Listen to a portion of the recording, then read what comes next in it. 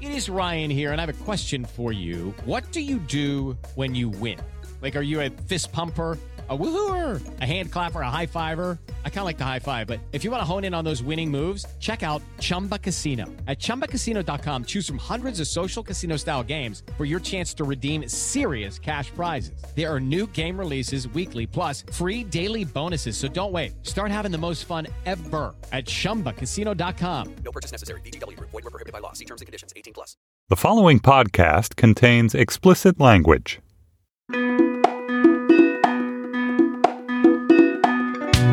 Hey, Slow Burn listeners.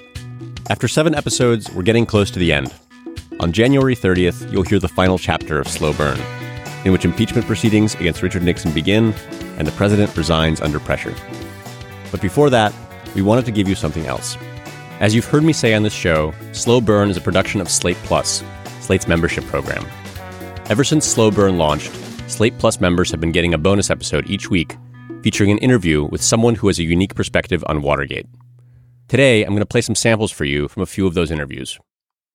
Our goal with these bonus episodes has been to give listeners a deeper understanding of Watergate, one that goes even further than the stories we've been telling in the main episodes. Here's one example.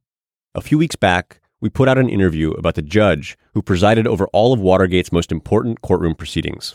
The judge's name was John J. Sirica. I've mentioned him on the show a few times, but I don't think I've adequately conveyed how significant he was, or how complicated his legacy is. On the one hand, Judge Sirica was as instrumental as anyone in getting people to pay attention to the Watergate break-in and making sure that White House officials were held accountable for it. On the other hand, some legal experts think that he acted unethically in various ways, that his appetite for publicity and power prevented him from giving the Watergate defendants a fair trial. So, I spoke to someone from the Senate Watergate Committee staff, a lawyer named David Dorson, who feels very strongly about Sirica and the controversy surrounding him. If you want to hear that interview, sign up for Slate Plus. Today, you're going to hear excerpts from some of the other interviews I've done. For instance, we've got Dick Cavett, who you may remember from his cameo in episode 1, talking about the hate mail he received for spotlighting Watergate on his talk show. We've also got a staffer from Congressman Wright Patman's banking committee talking about how she and her colleagues thought they were being wiretapped by the White House during Patman's Watergate investigation.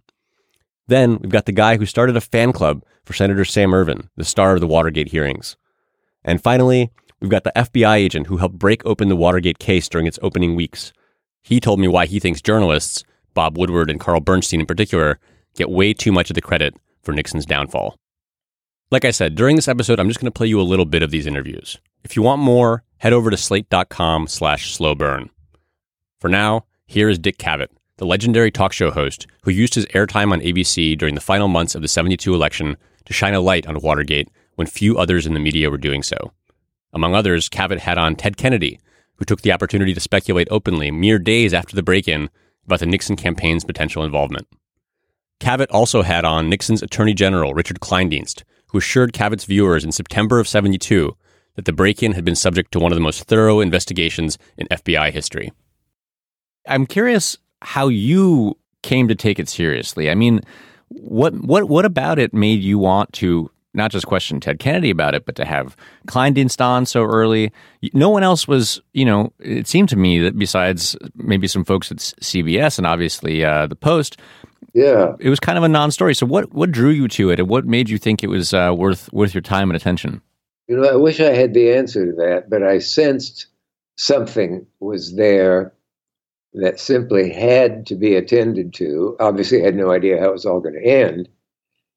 And little did we dream that someday we would have available to us an audio tape of the president, as Johnson said, of the United States, Nixon, ranting, screaming, railing at the anti-war movement, railing at the press, his record-breaking obscenities against Jews and fags and just about anything you could think of. He was really a vile man. And railing against you, right? And me. If I ever need a lift, I just go to YouTube and put up Cavett Nixon, and there he is saying to Haldeman, Cavett, there must be some way we can screw him. When the most powerful man in the world wants to screw you, well, there are several jokes you can make about that. When I see myself referred to as somebody who helped bring down Nixon, I kind of recoil because it doesn't sound like me or something. I never had that as a conscious a motive for having those folks on. But when it became clear that he was in deep, I guess I took a sort of pleasure in having some of them on. Amazing reaction to them. The audience seemed to, oh God, who was the Attorney General who went to jail? He was the most popular of all the Watergate people that I had on. Mitchell, Thomas Mitchell. Not Thomas Mitchell, that's a movie actor. John Mitchell. John Mitchell, yeah. The audience just liked him so much. And of course, he was guilty as hell, as we found out later. When you had Kleindienst on and he sat there and said, you know, we looked into this and we did the most thorough investigation since Kennedy, and we are satisfied that it was these 7 people who have already been indicted. Did you think he was lying? Did you sit there and listen to him and think this guy's not telling the truth? I thought he was probably lying. I remember thinking at times, I wish I had a polygraph secretly attached some way, somehow. I had a memorable moment with him. During a commercial break, I said to him something along the lines of, did you see this article by so-and-so? I named the writer probably then, about how there's going to be big trouble coming for Nixon or something. And did you read his article? I said, and he said, fuck him! An old lady sitting near the stage jumped and were startled. Tell me about the viewer reaction that you got to your early coverage. I mean, with the Kennedy thing, for example, like when Kennedy floated this, at that time, very premature, arguably, and rather incendiary, you know, speculation, even with a sly look. Yeah. Did you hear from people about that? Oh, I got a lot of hate mail, yeah. And the network got nervous. And they would say, you have more people like Buddy Hackett on, like you did last night.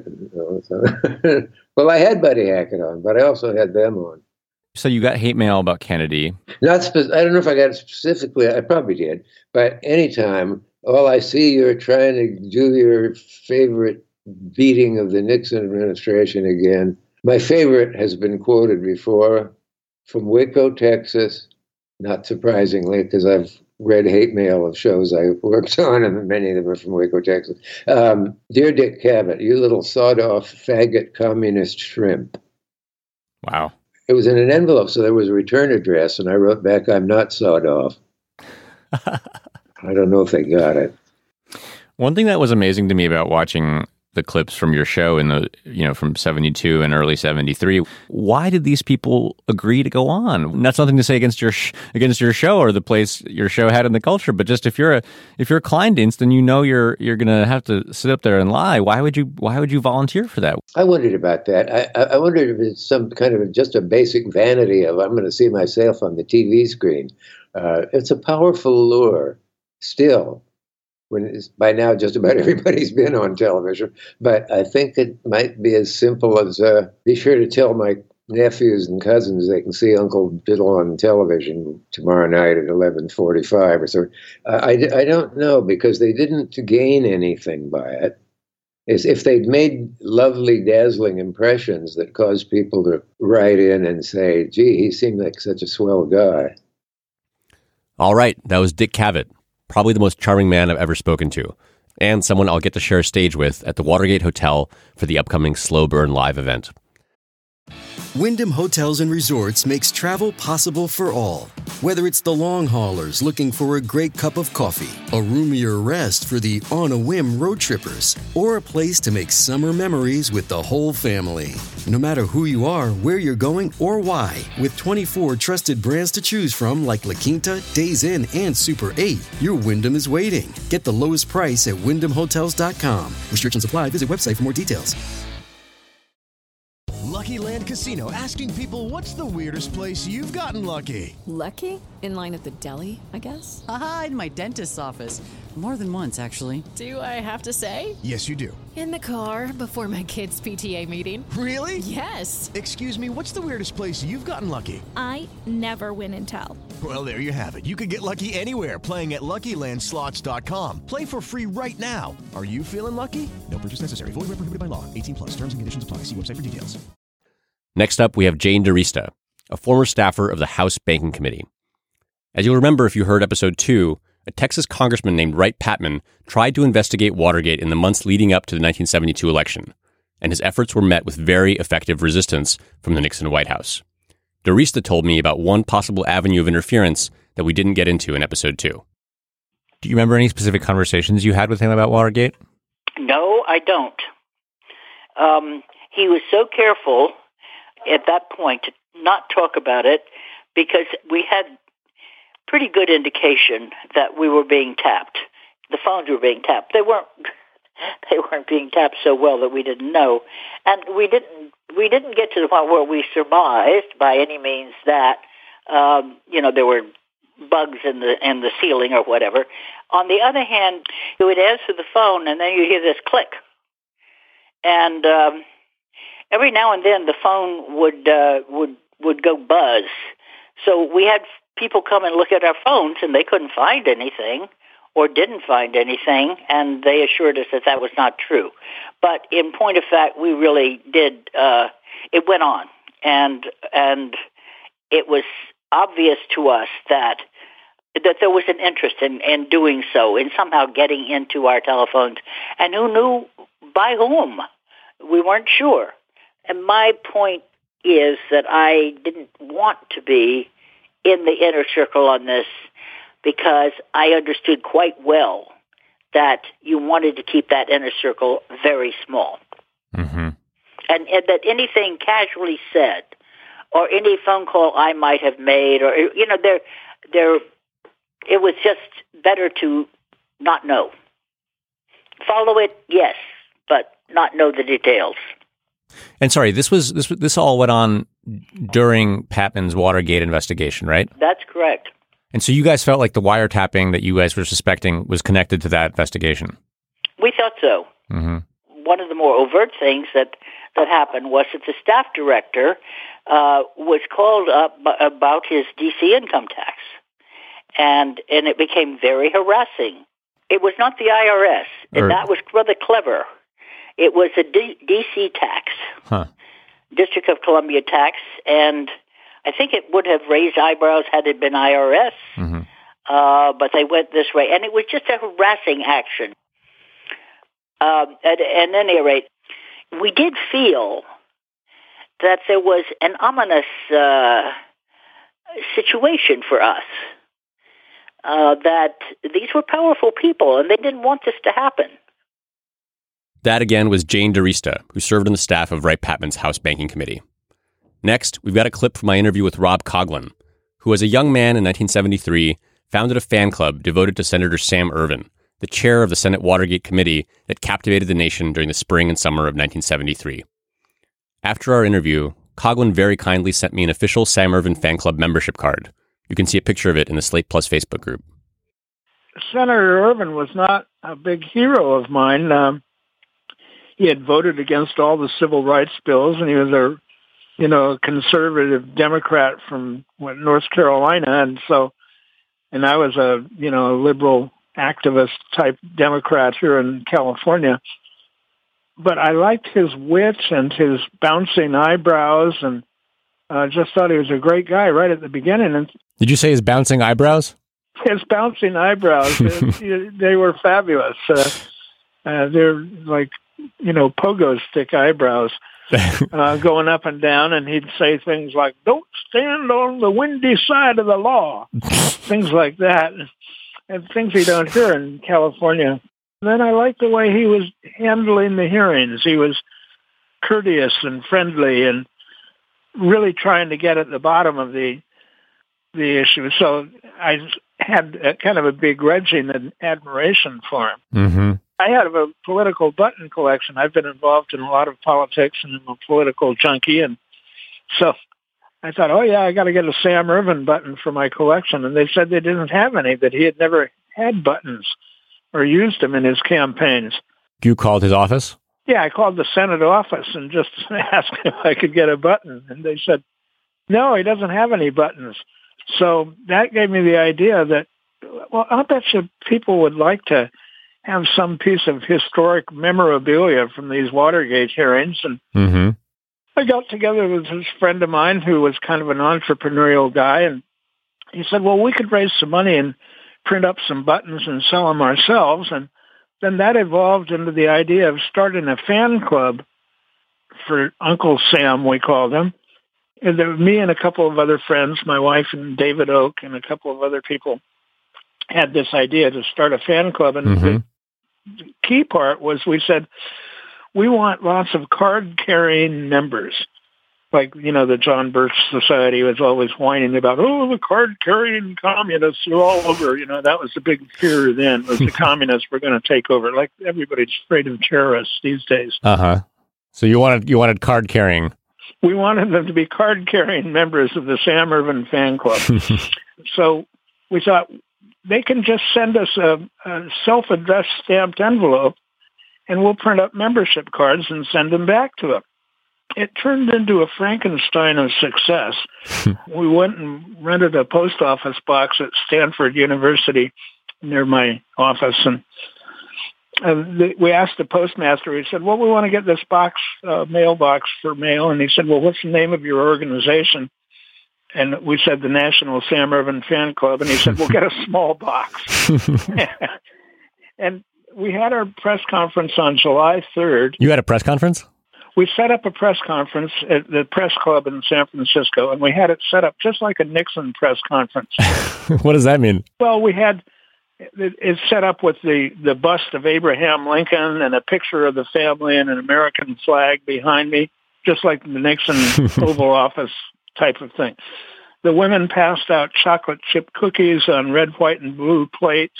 And we did it on July 3rd, so the stories would be in the July 4th editions of the paper. And we didn't know if you never know if anybody's going to show up at your press conferences or not. And you just you called a bunch of reporters, or? Yeah, just said we're going to announce the formation of the National Sam Ervin Fan Club on July 3rd at the press club at 10 o'clock in the morning. Come on by. Well, the place was packed. We had reporters from Reuters and New York Times and Time Magazine and international reporters. There must have been 50 people there in the room. We were overwhelmed by it. And the next day, the press was fabulous all over the country. And July 4th, I was getting phone calls from radio stations all over the country. That again was Rob Coghlan. And now, to close things out, we're going to turn to Paul Magallanes, a former FBI agent who helped tie the Watergate burglary to Nixon's re-election campaign. Here's Magallanes talking about his first meeting with a crucial source, an employee of the Committee to Re-elect the President named Judy Hoback. Finally, she said, you know what? I can trust you. She said, let's go to my house in Maryland. She said, I'll tell you anything you want to know, and we'll talk there. I said, okay, fine. So we went out there. We debriefed her into the wee hours of the morning. She gave us all kinds of information. She told us she was the bookkeeper, auditor of CREEP. She saw millions of dollars in cash exchange. She saw money given to Liddy, money given to McCord. She had the safe that she went into, all kinds of money in there, and money just poured into the CREEP. And she had the role of accounting for all of that money. Before we get any further, can I ask you first to tell me what you were thinking as you were getting this information? I mean, even what was your reaction? I mean, was it surprising to you? Was your mind reeling? What were you thinking? Well, first of all, I was thinking of partially solving this case, because this is the first breakthrough.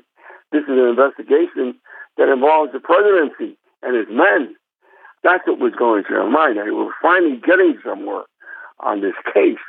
That was really a dramatic turn and heartbreaking because, you know, we're investigating the presidency now. That night when you were talking to Judy Hoback, you said you talked into the wee hours of the morning. Yes. Did she seem scared to you? Did she seem like she was just nervous to be telling you these things, or was she getting them off her chest? How did you understand her motives, I guess, or how did you understand her mindset? She was relieved.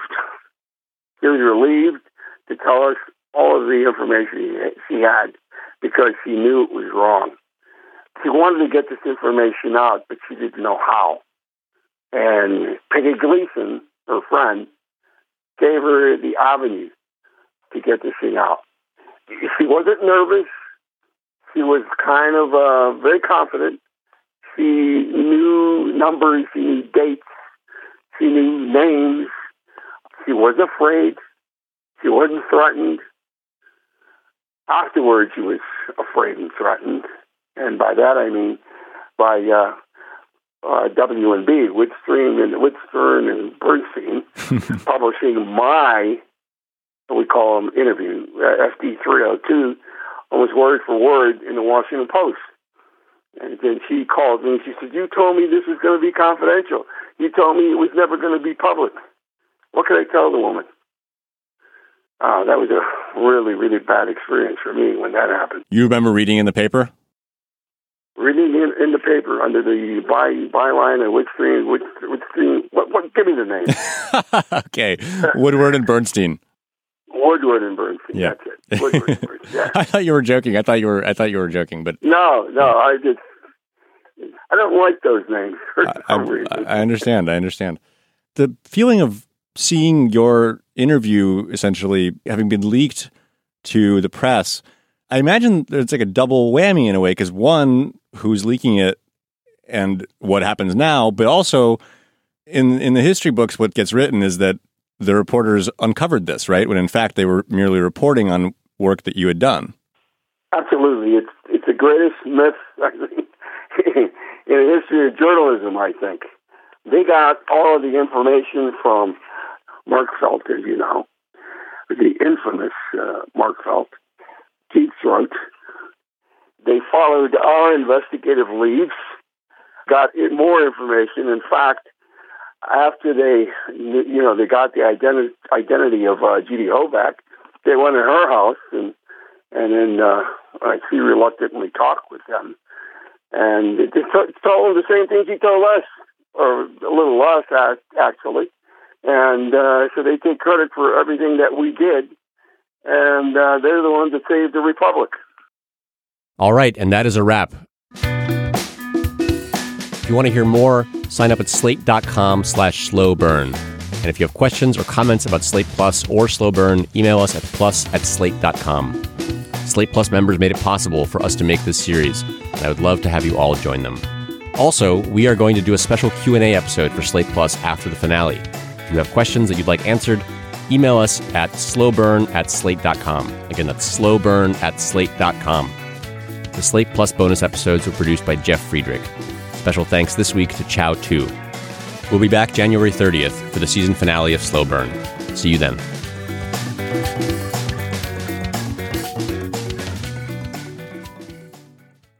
It is Ryan here, and I have a question for you. What do you do when you win? Like, are you a fist pumper, a woohooer, a hand clapper, a high fiver? I kind of like the high five, but if you want to hone in on those winning moves, check out Chumba Casino. At ChumbaCasino.com, choose from hundreds of social casino-style games for your chance to redeem serious cash prizes. There are new game releases weekly, plus free daily bonuses. So don't wait. Start having the most fun ever at ChumbaCasino.com. No purchase necessary. VGW Group. Void where prohibited by law. See terms and conditions. 18+.